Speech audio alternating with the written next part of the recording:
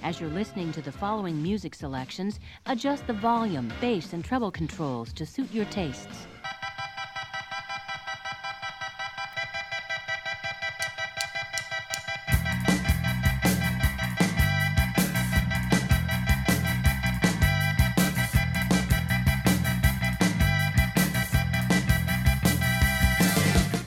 On today's episode of Android's Dungeon, a special guest in the studio, a magical trip to psychedelic garbage world with ancient Norse gods, I don't know.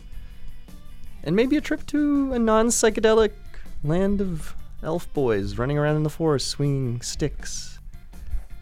Maybe not. Stay tuned.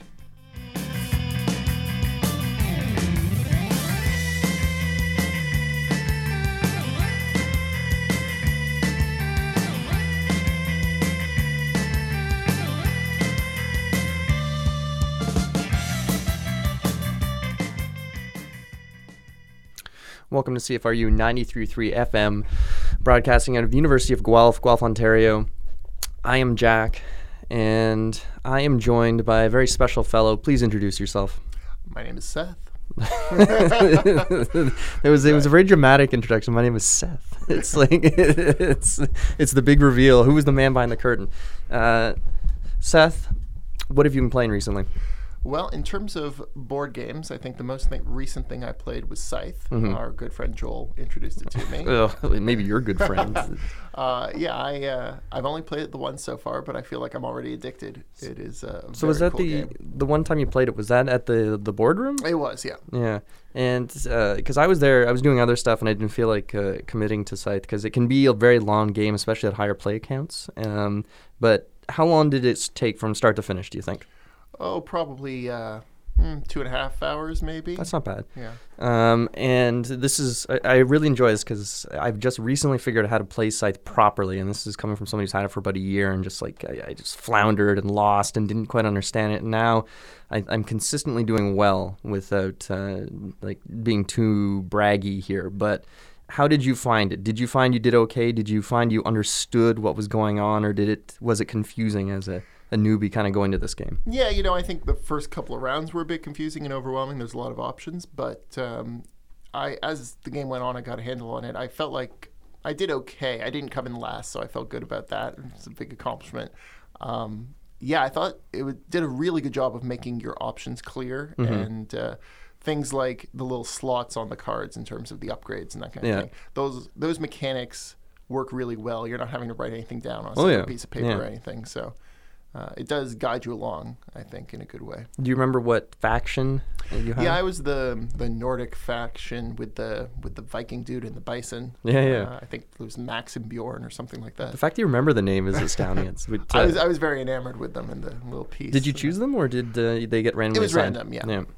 I think their ability was that the workers can swim across. And I made good use of that right off the bat. Yeah, that's a neat one because a lot of other factions, you're kind of stuck in your little area, and if you're fortunate, you've got the stuff you need to do what you want. Otherwise, you got to trade to get the resources. Whereas with the Nordics, you can just put on your water wings and swim across and start to grab whatever you want. So the Riverwalk ability isn't as essential. But if you really want to branch out, like your hero can't do it, can they? It's only your workers? I think that was an upgrade that I got for getting a mech. So I ended up getting my hero unit to the, the factory. Mm-hmm. And I kind of I got there first and then I held it until somebody came and attacked me. Oh, so somebody tried to push you off. Mm-hmm. All right.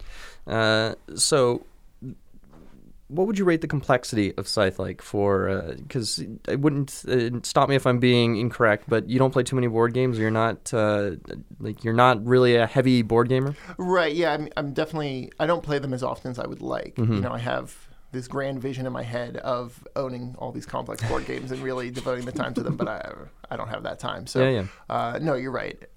It's not something I do on the regular, and I felt like I picked it up okay. Mm-hmm. It probably would be very complex for somebody who doesn't play a lot of games at all. Mm-hmm. I have some experience with video games and such that prepared me for that kind of rule complexity. But if you only play checkers and sorry and that kind of thing, then it would be a step up from that. Probably, yeah. So you walk away from Scythe with a positive impression. Is it the type of thing that did you walk away from it wanting to play it again very quickly because because I find that to be a mark of a good game, or even for anything that makes you think about it after the fact and how you want to do it again differently or interpret it differently. Well, now that I kind of figured out a strategy as I was going and didn't have plans, from the beginning when I was just learning the game. So now I really want to play and kind of know what my goals are, know what my options are, and have that strategy. So what would you have done differently?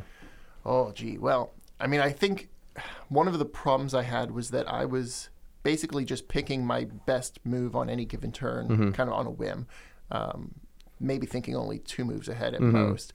I would probably pick a main goal, like a main path, right from the beginning and try to focus on that and ignore the other stuff. Oh, okay. So you're kind of you're splitting up your attention too much throughout the I think so.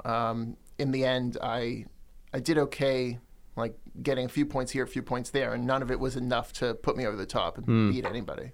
Well, it's kind of the trick with Scythe, and it's one of these, I guess you could call it a newbie trap, even though it's quite easy to fall into if you're not paying attention, is that there are a lot of different ways to end the game or get your stars. Again, for people who may have forgotten, we've talked about Scythe a lot, but the way the game ends is once you get 6 stars on the board, that's it.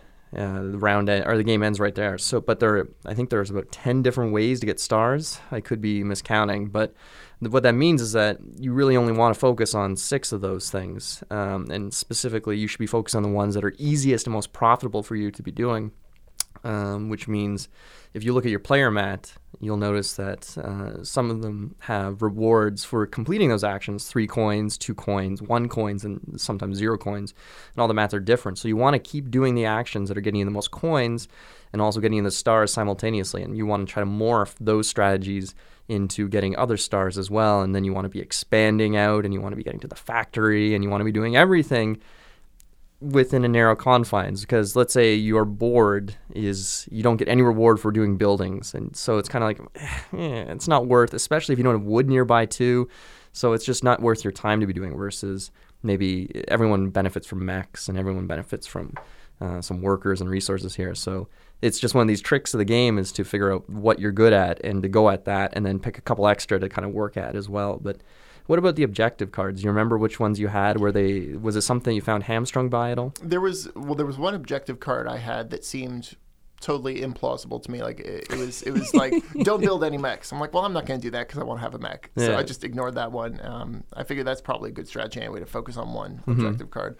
And that one, gosh, I wish I remember what it was, but it was just something about like having a certain amount of money or something like that. Oh, that's a decent one. So that's what I did. I focused on getting money, and I kind of cornered myself into a strategy of like, okay, well, I'm going to do this thing that gets me, this resource, if it was popularity or something like that, maybe it was food, and then I'm going to do this other thing on my next turn that turns it into money, just kind of back and forth. Absolutely, that's feedback loop. Yeah, and those are the good strategies in the game. And there's also, this is something that's easy to forget too, and it's not intuitive for someone who's not really used to the game, is that you can keep doing an action even if you've maxed it out. So if you've got a $3 action, you should be doing it as many times as you can still, because just because you're not getting a mech out of it, if you can, and this is the most profitable way to do it, if you can upgrade something to only costing 1 resource and you're getting $3 from it every time you do it, you should be doing it every turn you can get, especially if you've managed to stockpile something, or if you're the Rusviet faction that can just take an action over and over again. So you just kind of amass a bunch of, let's say, metal and just $3, $3, $3, $3. And those are 3 victory points every round. So, but you said you got attacked at the factory. Did Joel do that? I think, Or did Sona do it? You know what? Actually, I think it was my wife, Robin. I think she knew I was an easy target. She went right after me. So yeah, that's something else too. That I don't know if did you play was that your first time playing at the board? Yeah. So you mean playing at the boardroom? No, I've been there before. No, I meant Scythe. But, yes. But there was a big game that happened at your workplace a while back, and that one was super aggressive. It was a 7-player game. And Joel was saying how frustrating it was because he was next to Harry, and Harry was very aggressive and almost pinned him into his own base. He couldn't expand out because through the luck of the draw of the combat cards and just the way the dice, the cards fell, he lost his fight, and he was kind of stuck in a bad position because he used a bunch of power, burned some powerful cards, and then there was no clear way to kind of move out. But it's a very different game at different player counts. And did you find 5? Were you playing with 5? 4? I think it was 4, right? I think there might have been 5 of us. Yeah, I think there was 5. Whatever player count you're at. Did you find it to be tight? Like people were always at your doorstep, or did you find you had a lot of room to move around and you weren't really, aside from the factory attack, of course? But I felt like actually it was a good balance. I thought it was somewhere in between. Mm-hmm. I'd be interested to see what it was like with one more player. Yeah. I was also really interested in seeing those factions from the expansion. So yeah, I still haven't played with those. It's odd. All right, well that's Scythe. Board game, good. Played it a while ago. What about electronic stuff? I think right now all my attention electronically is on Legend of Zelda Breath of the Wild. So how long have you had a Switch for?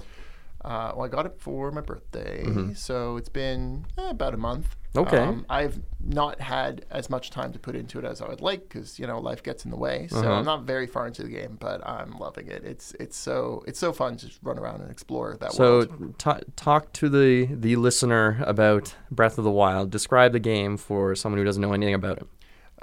Okay, so yeah, I mean basically it is a action adventure game. You're running around, you're picking up different weapons, swords and boomerangs and bows and arrows, and you're fighting enemies. You're exploring a big map and finding these different little shrines to explore and solve puzzles, collect things to help you on your journey, and increase your health and stamina, that kind of thing.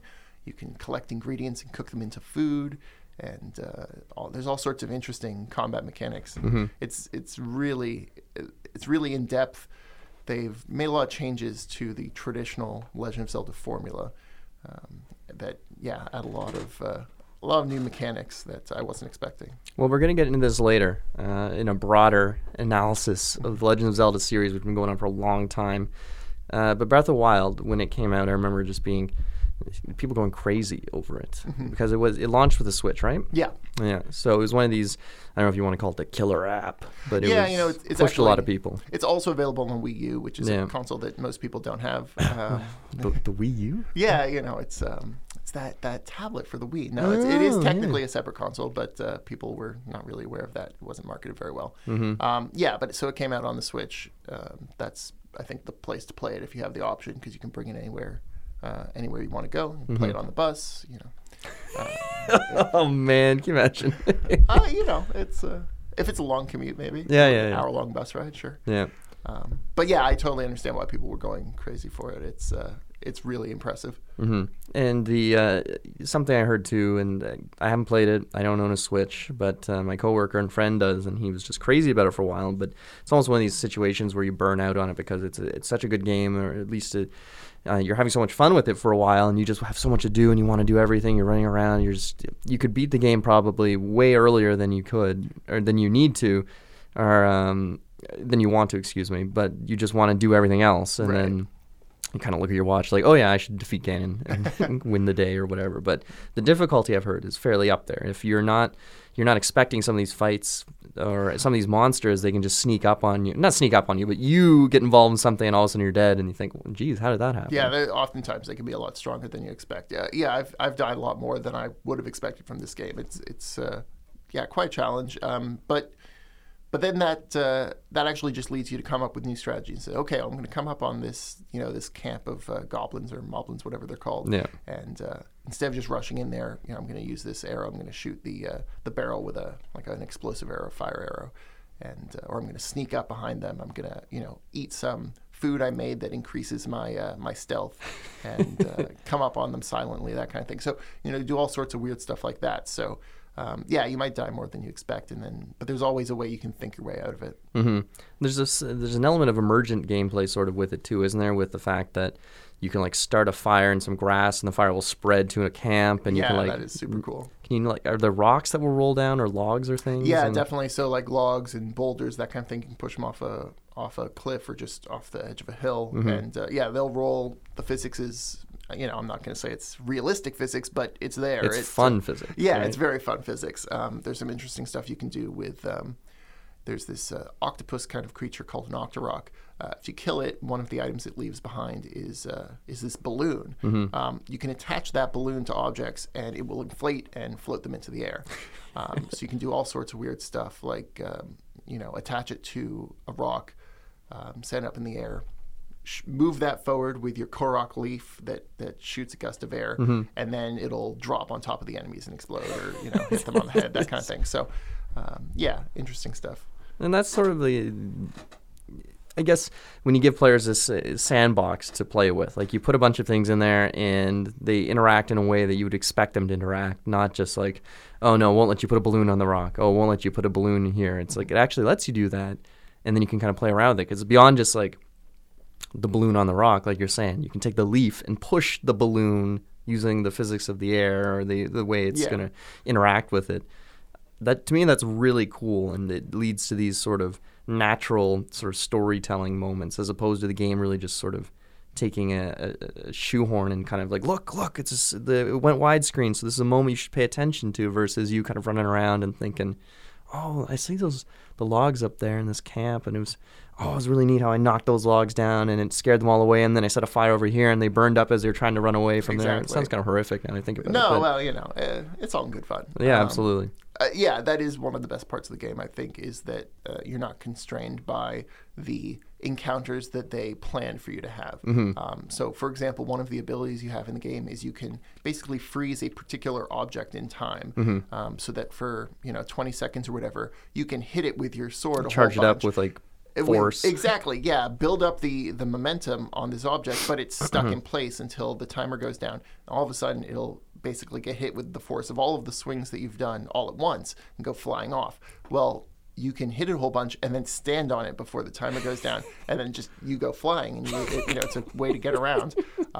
There's no way that's the best way to do things, but it's a fun way to do it. Yeah, it is a fun way to do it. I feel like the only other one that kind of comes to mind a little bit, and it wasn't as developed as I wanted to be, but Metal Gear Solid 5 kind of built this world with a bit of these kind of wacky little things added to it, where it may not be ideal, kind of like this whole sort of like punch a rock a million times while it's frozen and then go launching yourself, but you can do it as a player, and you can kind of lead to wacky, strange things that maybe it does work at times, and you're kind of left afterward, you do it, and you kind of say, oh, that was really neat. Yeah. And maybe if you can record it if you're on the...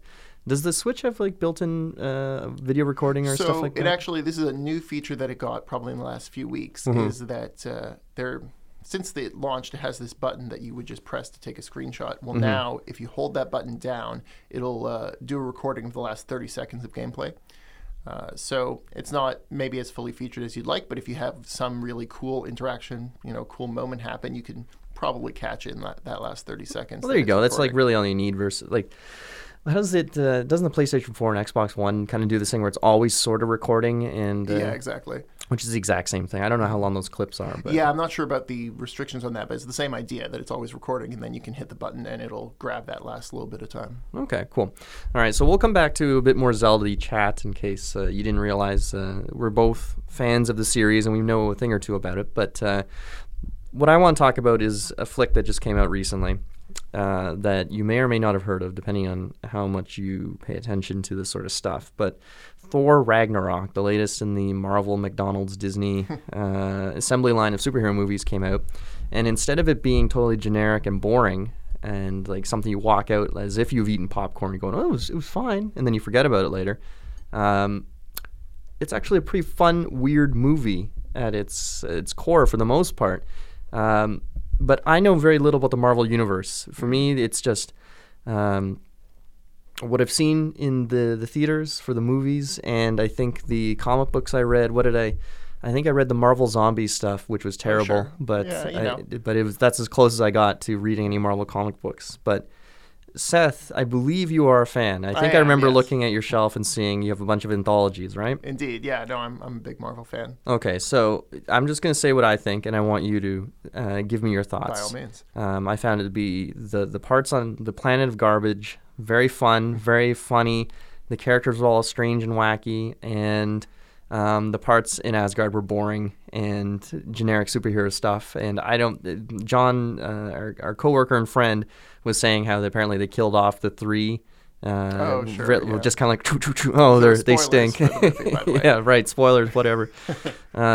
Which meant nothing to me. I just saw characters I hadn't seen in 3 years. Right. And but I found myself laughing a lot in this movie, and I enjoyed a lot. I'd say 3/4 of it I thought was a lot of fun, and then 1/4 of it, which was some of the generic sort of superhero nonsense, was like, whatever, take it or leave it.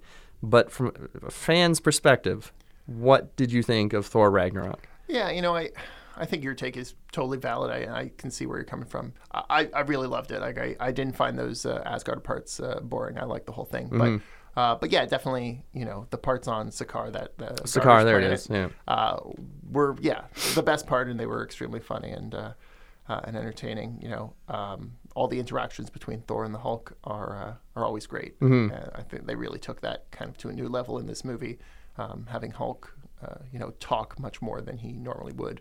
Yeah, I was gonna say, he seemed. Is it because was this just like in the comic books, or is it the fact that like when Hulk is Hulk for so long, he can actually sort of communicate more? Because it seemed like in all the other stuff, it was just always Hulk or making noises. It's kind of inconsistent over the years. There might be a canonical explanation for it, but essentially, Hulk has varying levels of intelligence, depending on either the circumstances in which Banner transformed or like the length of time that he's Hulk. I think in this case, my interpretation was that, he's been Hulk so long that he has kind of, developed the ability to communicate more robustly. And so this was sort of, and this is something I read about, but it's sort of it's like a mishmash of Planet Hulk. Mm-hmm. Some ideas here where Hulk gets trapped in space or something, and then he gets sent to a gladiator arena, and then he breaks out and becomes king of the planet, and then he goes back to Earth, I guess. But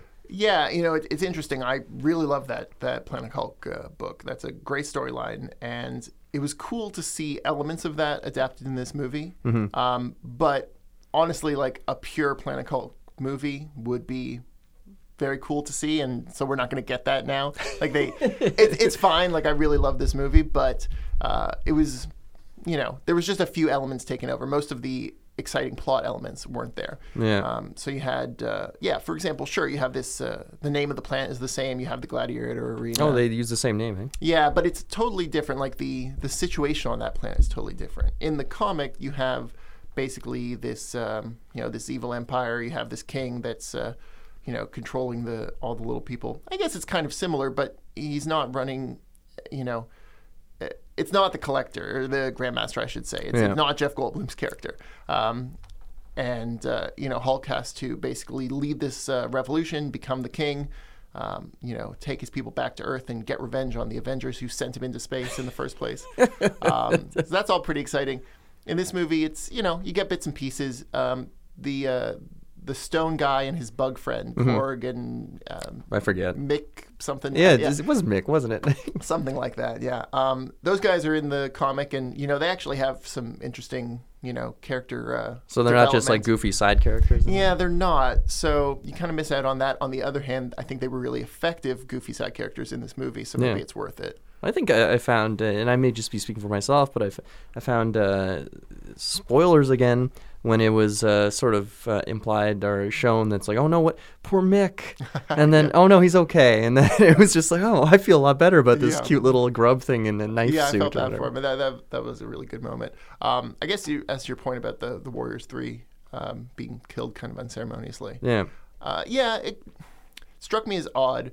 But I get it. I don't know that you would have room in this movie for long plot lines about them, and it kind of fits with the theme about, Ragnarok and tearing it all down. Mm-hmm. I don't know. It's kind of odd the way they handled it, but I understand. And one thing that seems strange to me as well is like, was Lady Sif not there at all? Like she didn't die on screen at least. Like, was she not on Asgard at the time? Lady Sif, you're gonna have to refresh me. So she's like Thor's Asgardian love interest, and it's Sif and the Warriors 3. She kind of like leads those other guys. Was she in the other movies? She's in the previous movies, yeah. All right, I've totally forgotten this character. I forget actress like Jamie Alexander or something like that is the actor who plays her. Anyway, yeah, just didn't see her in this movie, so I don't know what. And there's no mention, is there? Well, maybe I'm making myself a fool. Maybe there was, and I just forget. But this is the show for that. You're fine. So I didn't notice. So that was a bit weird. But in other areas, I thought they did some really, really cool stuff. Again, if we're talking full spoilers, they totally destroy the status quo for Thor. Right? Odin's dead. Asgard's destroyed. Mjolnir's destroyed. Thor loses an eye. That's the movie, basically. But yeah, where's the character go from now? Like he doesn't have his hammer. What happens next? I'm very excited to see what they're going to do. Eventually, like it's so iconic. Eventually, they got to get him a new hammer, right? Yeah. But I don't know. But maybe he'll die first. Who knows? So we're in full spoiler territory in case you haven't noticed. But in comic books wise, he doesn't lose his eye till way later in the comics, right? Yeah. I mean. Then again, I mean, I have no expectation that this would follow the same kind of timeline or plot as the comics. But yeah, in general, in the comics, you kind of see him lose his eye in the far future, and he, has both eyes in the present day. But that's cool. I think that's a neat thing to have him, especially he loses the same eye as his dad. It's just a cool thematic thing. Yeah, it's kind of like going back to Metal Gear Solid again. Just did you ever play the series? Did you go through those? Yeah, I haven't played them all the way through, but I've seen gameplay like extensively of all of them, so I'm pretty familiar with the story so it's like with MGS 4, which was supposed to be the final game in the series. Right. Snake is running around with he's got the solid eye, which is just the eye patch, but it all ties into Big Boss from 3, and I guess if you want to go even closer, like the NES games with his eye patch based on Sean Connery looking dude. But it's always kind of interesting when you have the iconic character that kind of becomes the father character, or it kind of links into the progenitor of sorts. But you said something earlier that I thought was interesting, where you said they've taken elements from Planet Hulk, and even as much as you'd like to see a Planet Hulk movie, you're never going to see it now because they've already taken the elements they want to. And exactly. To me, that's kind of an interesting thing, because it's every now and then you kind of get a taste of that when there's I'm not saying it's a bad adaptation, but when there's an adaptation done and they just grab bits and pieces and it's not enough to give you everything you want, but you realize that you're never going to get everything you want because they took the bits and pieces that would have been comprising the total work that you wanted. Right, exactly. I could make my peace with it. I mean, that book still exists, and I'll read it, and maybe it works better as a comic anyway. They took what they needed to make this particular movie as good as it can be, and I think they did a great job. So I can live with Planet Hulk only existing in the comics. I really enjoy Hulk being this kind of this king figure and speaking, and you don't really get him as a king. You kind of get little bits and pieces of that, and those are some really funny moments in the movie, but you don't have the extended plot that deals with that. So yeah, I thought it worked. It felt a little long to me though at times. Did you feel it was a I could see that. I mean, I'm down for it, right? Like I'll take as much of these movies as I can get, so I wasn't really looking at my watch or anything like that, but I could see how they possibly could have tightened it up a bit. Yeah, and were you happy with Cate Blanchett as Hela? Yeah, I thought she did a great job. That was a really interesting take on that character, and I thought she was really compelling. Marvel does have a problem with its villains not being particularly compelling. Loki's great. I don't know. Other than that, a lot of them are pretty forgettable. I like Ultron okay. A lot of them are just like it's the same powers as the hero, but evil, and then he dies at the end of the movie. Spoilers for most Marvel movies. That's a good point, because you kind of walk in and, like, understandably, there's this meta to it that good will always beat the evil in this. So it's the kind of stakes are already kind of low in a sense, but it's I guess it's about building the tension up to the final battle. But it is an interesting idea that when you kind of follow that, all of them are just like you said, the stronger version or the same but different version of the hero of the said movie. Like Ultron is just, I don't know, he's just flying around, I guess. Yeah. And well, it's I think mostly of like Iron Man, the bad guy, Obadiah Stane. Super Iron Man. It's just he's got his own suit. Ant-Man, he's got his yellow jacket. Yeah, yellow. And I think the issue really is they're character motivations are not particularly interesting. It's like, oh, I want more power, I want more money. Yeah. Whatever it is, it's not very compelling. Hela, I thought, was a really good example of, her whole story about the way that she worked with Odin to conquer the 9 realms, and how she was then locked up, and et cetera, et cetera. I thought that was a really interesting story. Like, she actually had some personal motivation, stakes. Yeah. To talk about another movie, Spider-Man: Homecoming, I thought I haven't seen it. Yeah, the Vulture in that movie was really good. He was like, he could have been another one of these disposable villains. Yeah. But his character arc was unique, and I thought handled really well. Michael Keaton obviously contributed a lot to that. Was he the Vulture? Yeah, just being a great actor. Oh, okay. He elevated the role. Well, you kind of got to go in 2 directions here, because you've got I just remember, think of the earlier Spider-Man movies, like Willem Dafoe as Green Goblin. Mm-hmm. You wouldn't call him like, oh, his motivation's incredible, he's got such great means, but the movie is so hammy, and it's just like straight up like comic book, straight to the screen, where it's like you can almost forgive it, because it's a little. I think maybe the movie's not asking as much from me as an audience, or, exactly. with a critical eye, versus some of these other ones. Excuse me. Some of these Marvel films now, the stakes are bigger, so you got to have these better villains, but they haven't gotten over this hump with the villains, right? Like you're describing, just stronger. Yeah, exactly. So I'm really interested to see, how they handle Thanos in Avengers: Infinity War, which is coming up.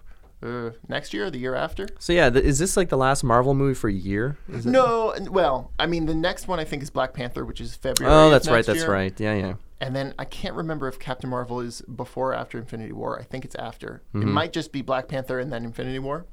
Don't forget, you got Star Wars. Can't have your other movies eating those. Yeah, exactly. All right. So on that note, we're going to take a quick musical break, and we'll be back in a moment. Stay tuned.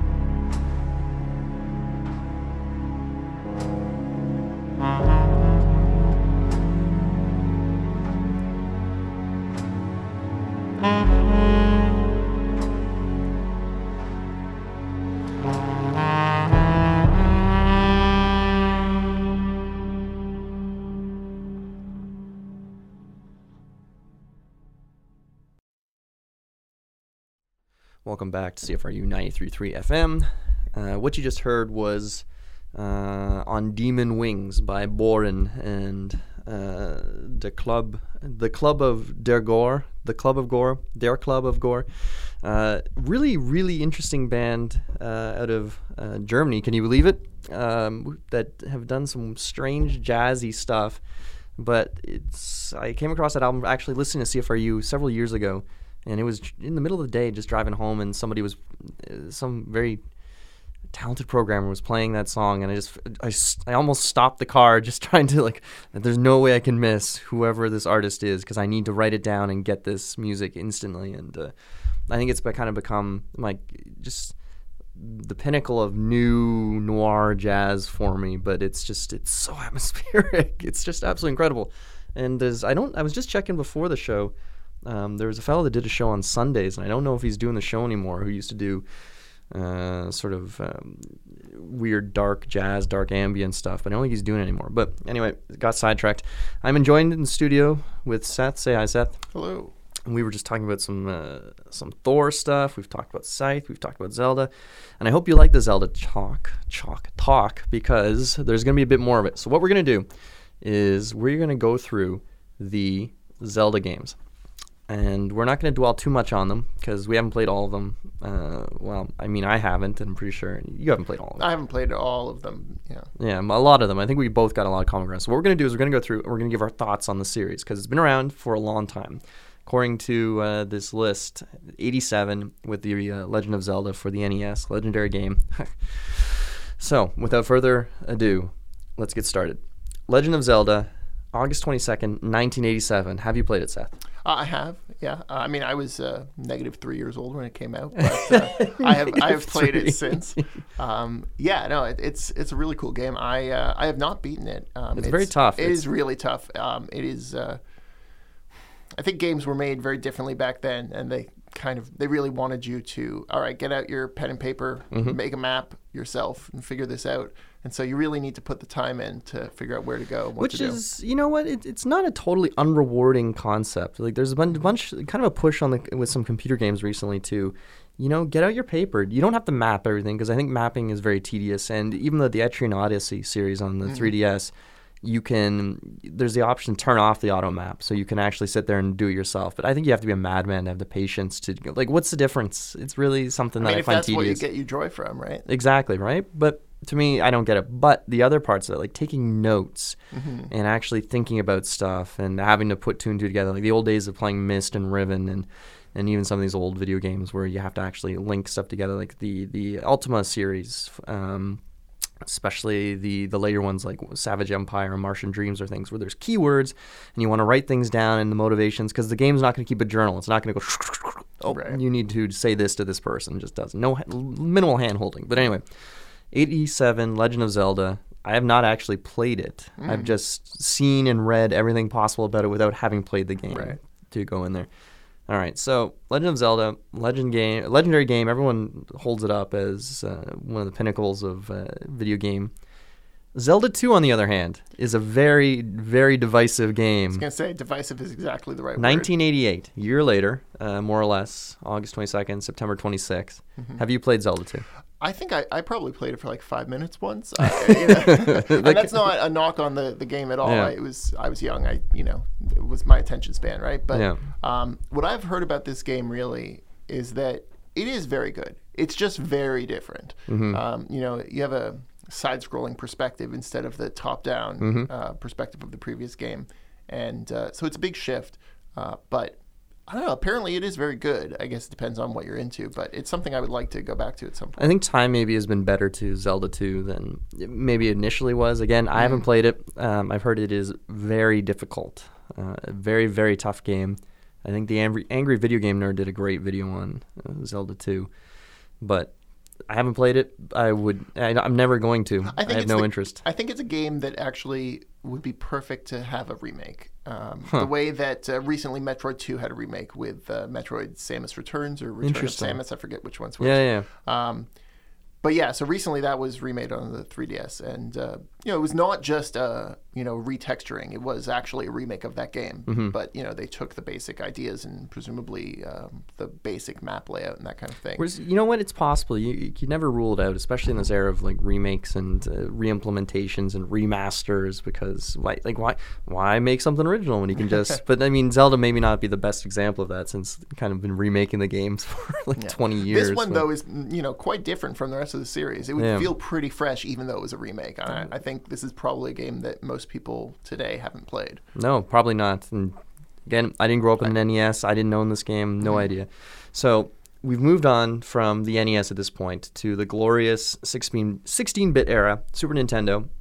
Legend of Zelda: Link to the Past, November 21st, 1991. Seth. One of the best games ever made. It's so much fun. Yeah, it's fantastic. Everyone who played this game back when they were growing up must have this special place in their heart for just the music and the themes and the world. And this is the one, you could argue Zelda, the first one they've been remaking. But to me, Link to the Past is the one they've been remaking for 20 years. Yeah. Definitely. This really set the standard and established the formula. It really is a solid evolution on all points from the first game. That first one, you can go wherever you want in whatever order. It actually has a lot of similarities to Breath of the Wild. Link to the Past really establishes, you got to go to this dungeon next, and you got to get this item, and it's a great formula. It worked well for many years. Yeah. But yeah, that's really the one that set the standard. Absolutely. Link to the Past, we can all agree. Very good. How many different versions are there? The SNES version. Was there a 3DS version of it? Well, there's a 3DS sequel. But no implementation, like not a one-for-one, eh? No, I mean there might have been like a DS like digital release or something like that. But I'm not aware of like an actual remake of it. Okay. Now here's one. I don't even know what this is. BS, you better believe it. The Legend of Zelda: Ancient Stone Tablets. I have no idea what that is. 97. Released for Japan-only Stellaview add-on. Similar to Link in the Past, but contain new dungeons and characters. Oh, okay. So it's like Link to the Past 0.5, something very, like that. Very odd. I've never heard of this myself either. Okay, so 91 here. Back to something reasonable. The Game Boy. 1993. Legend of Zelda: Link's Awakening. Widely considered to be one of the best storylines in a Zelda game. I've never played it. Well, no, that's not true. I played 10 minutes of it once with a friend's Game Boy. Yeah, so I started playing this recently. I have a copy of it on my 3DS, just a digital release of the original game. I'm not very far into it. I'm probably only an hour in, so I can't speak to the game overall, but it has a great look to it. It's a really cool way of using the Game Boy hardware to kind of get a lot of depth out of it. It's a limited color palette and that kind of thing. But well, exactly. We have to be reminding maybe our younger listeners of what the Game Boy actually looked like before color was here. But very limited palette. You're saying it wouldn't quite call it monochrome, would you? Or no, I mean I guess at that point, my timeline might be off. But I'm pretty sure the Game Boy Color was out by then. I know that the game does support color. So 93 Link's Awakening. Moving on, 1998. So you go 5 years in between Zeldas, which is incredible to think about. But we hit probably what people are really thinking of when they think of Zelda. Yep. It's either Link to the Past or Ocarina of Time. Absolutely. What are your thoughts? Are we saying Ocarina or Ocarina? I say Ocarina, but you can say whatever you like. Yeah, no, I say Ocarina, but we'll agree to disagree. That's fine. I've never had anyone take issue with the pronunciation of it. No, it's fine. Ooh, there's going to be an Android's Dungeon fight today. All right. What are your thoughts on this game? Yeah, I mean, it's fantastic. Now, I actually, my first home console was an N64, but I got it kind of near the end of its life cycle. So I actually missed out on Ocarina of Time at the time. And I played it through for the first time on the 3DS, remake, remaster, whatever you want to call it. Primarily the same game, some upgraded textures, a couple of quality of life improvements. Is the frame rate better? I probably. I mean, compared to the N64, I expect it might be, but who knows. But yeah, it ran pretty smoothly from what I can remember. Little stuff like you can select your items on the touchscreen, what you have equipped. So I know that one thing that people complained about in the first game is in the water dungeon, the water temple. Yeah. Boots on, boots off. Exactly. Boots on, boots off. Very inconvenient. And here, it's just a tap away. Whenever, with those kind of inconveniences that I had heard about, not there. Can't really compare. But, yeah, I never ran into those problems. And, yeah, the game is amazing. I really love the variety of dungeons and the puzzle design. All that stuff is really great. So, for me, this is like the one I've definitely played through probably. I think I've beat Ocarina of Time maybe 3 or 4 times, but you can see the Link to the Past to Ocarina of Time, and then it is a direct sequel to that game because it follows the same beats of like you have 3 initial dungeons, and then you have the bigger dungeons as in a different world or different type of existence, and you've got a grander story. And Ocarina is more of a I don't want to. I hate this word, but cinematic. It's more of it's using the N64 to tell a bigger story than just maybe the limited versions before. So it's almost like and that jump to 3D. Right? Exactly, the jump 3D did that, and it's also a little more mature. I think, like the way that they handle Ganondorf and some of the themes and stuff. Yeah, there's some dark stuff in there. Yeah, Ocarina of Time, very very good. 2 years later, still in the N64, but requiring the use of the expansion pack, which. I think sold between it and Perfect Dark sold copies of the expansion pack alone. Oh, I'm sure, yeah. Majora's Mask, 2000. Very divisive again. It is probably the most mature of the Zelda games, and probably I would call it the hardest of the 3D ones.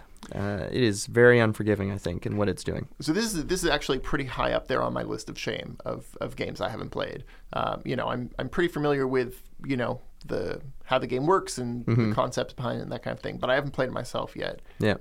Much to my chagrin. It seems really cool and totally different than any other Zelda game. Probably even more different than Zelda 2 is. I think that's a fair comparison. It still looks the same and plays the same, but it's got this. It's the world feels entirely different, and I think that's where it's a lot scarier. And I think that's the best thing I'll say, because you've got this constant time limit. You can slow things down, and you're not always at the barrel of the gun. As far as it's not like Dead Rising, where it's just constantly ticking at you. But the world and the mood and the theme of everything. The moon is one of the scariest. I don't know what you want to call it, creatures in the entire series. I think. If you don't know what we're talking about, just look up search Majora's Mask moon. Yeah.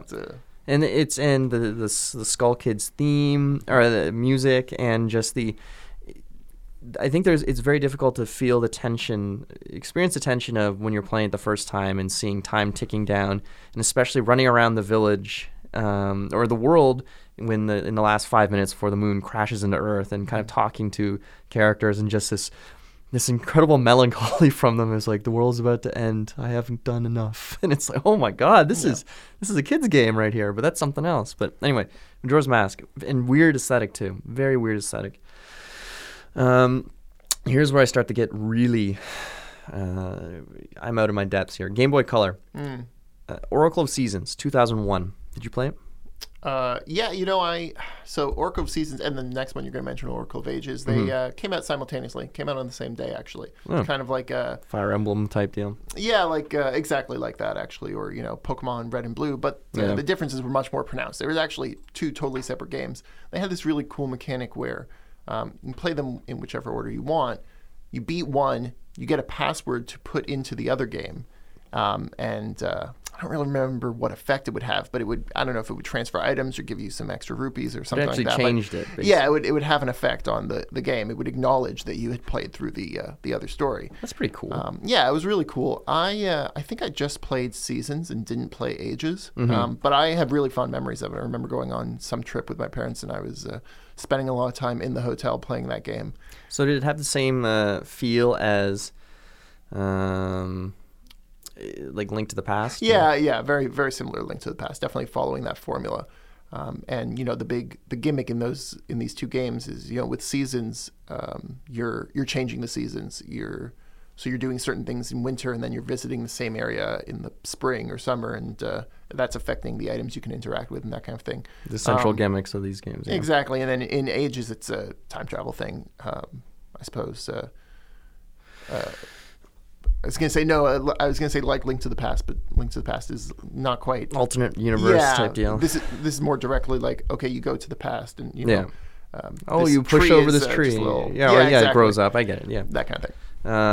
Okay, GameCube. We're running out of time, so we're gonna blast through a couple of these. Okay. So Wind Waker. My favorite. It was one of these, again, highly divisive games, or super divisive games when it came out, because people looked at the graphics and kind of went, "What is this? What's going on?" And you're sailing, and the entire game feels different. Yeah, one of the problems is that people really wanted they were hooked on the mature feeling of Ocarina of Time and Majora's Mask. They wanted an evolution of that. Wind Waker is very fanciful and bright and cartoony, and I loved it, and I think it's aged extremely well. Yes. And people recognize it for what it is now, but it was divisive at the time. It's a great game, and the fact that it's been remastered as well. And you can also, if you're really anal retentive, you can go online, and people have created custom HD packs for the ROMs of it, so you can play it on the Dolphin and whatever way you like. Wind Waker. Four Swords Adventure, never played it. It was a multiplayer, like you're supposed to hook up your Game Boy Colors or Game Boy Advances to you. This was I might have touched this one. I think there was one of these Four Sword game I played. They were okay. It is what it is. Yeah. Nothing. Not a big main entry in the series. No one talks about it. Let's just say that. Then this one here, Twilight Princess, infamous for a couple of reasons. Number one is being responsible for opening up the Wii to anyone installing whatever they wanted on it. Right, yes. And also for having this return to a darker or more, I don't know, realistic, if you want to call it that, aesthetic of the series. But I never played it, and it's still spoken about sort of fondly with people, but I don't know what to say. Yeah, I played it, and it's a good game. I enjoyed it, but I missed the unique visual style of Wind Waker. I found it kind of bland, and it's like, it's kind of just a sequel to Ocarina of Time. Yeah. It's the same basic ideas. They're not really pushing the envelope here. So, Twilight Princess. Then we go to the Advance. Zelda, Minish Cap 2004. Minish Cap's amazing. It's a great game. I feel like it might be overlooked. I don't hear people talk about it a lot. It also has some unique gimmicks. You have this talking hat in that game, and you're shrinking, and you're doing all this weird stuff that you don't do in other games. Yeah. But then it also has, kind of in a broader level, the same formula as Link to the Past and those types of games. So all the Zelda games seem to rely around one gimmick, and it's like the entire thing is almost built upon that. And talking hat in this one, sailing in Wind Waker and so on, or turning into a wolf in Twilight Princess. Those wolf parts. Jeez. So Twilight Princess reissued for the Wii 2006. I think that's another divisive port because it looked better, but the motion controls stunk. And that's the version I played. I feel like, did they not come out at the same time? I thought they did. Did they? Yeah. Sorry, Yeah. They both came out simultaneously. Yeah. Well, I guess 12 days apart or 7 days apart. Skyward Sword. Now again, this is another. There's a great image floating around of this guy pretending to be Miyamoto and joking about, you didn't like Wind Waker, so I went to Twilight Princess. Then you didn't like Twilight Princess, you wanted more Wind Waker, so I went to Skyward Sword, and you said you wanted something else, and just like joking about fans not making up their mind because Skyward Sword kind of looks cartoony, a little more like that, but again, somewhere in between. It's like painterly. Good description. Didn't play it. What did you think of it? I did. I enjoyed it for what it was. It is not one of the better Zelda games. It's relatively shallow in terms of there's really only 3 main areas, and you're kind of repeating things in the game. It's not very deep, but it is beautiful. The flying is fun. Yeah. There's some good stuff in there. It's worth playing. Okay. But it's just not one of the better ones. All right. Then we go to the DS. Phantom Hourglass from 2007, and I might as well throw in Spirit Tracks because they play and feel almost identical in my opinion. 2009. I played both. I found Spirit Tracks to be a little annoying, and Phantom Hourglass I enjoyed more, I'd say. Yeah, so I haven't played Spirit Tracks yet. I actually own it, but I just never got around to it. But I played Phantom Hourglass. I thought it was really interesting, really unique the way they decided to do it on the DS. You were moving Link around with the touch screen. You would hold the stylus, and he would kind of follow wherever you were touching. Yeah. So it had some really unique gameplay mechanics, and it really was a cool game. Blasting on through 3DS. Link Between Worlds. Did you play?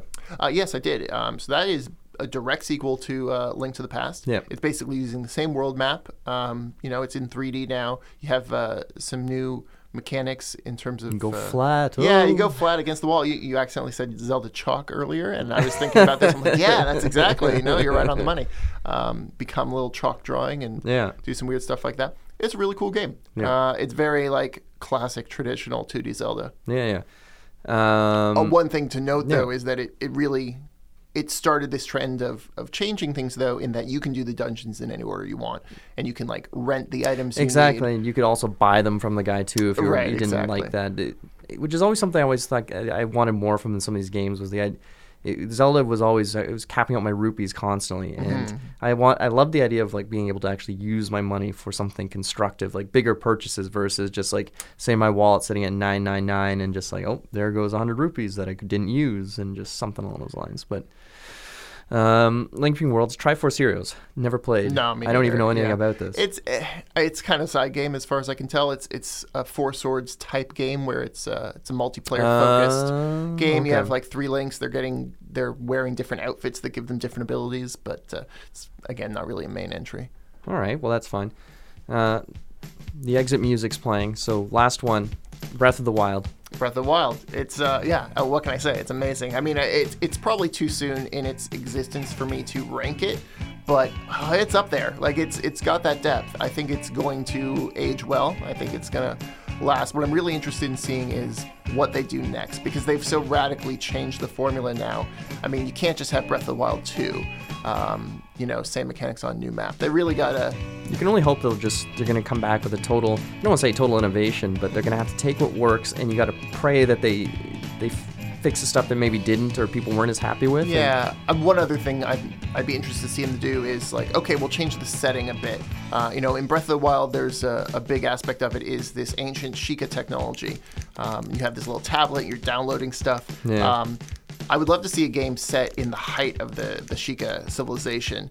So it's almost like a Legend of Zelda set in the future, but it's still a fantasy adventure, but you have robots, and that kind of thing. I think that'd be a direction they could go, just to mix it up. Well, take notes, Miyamoto, if you're listening.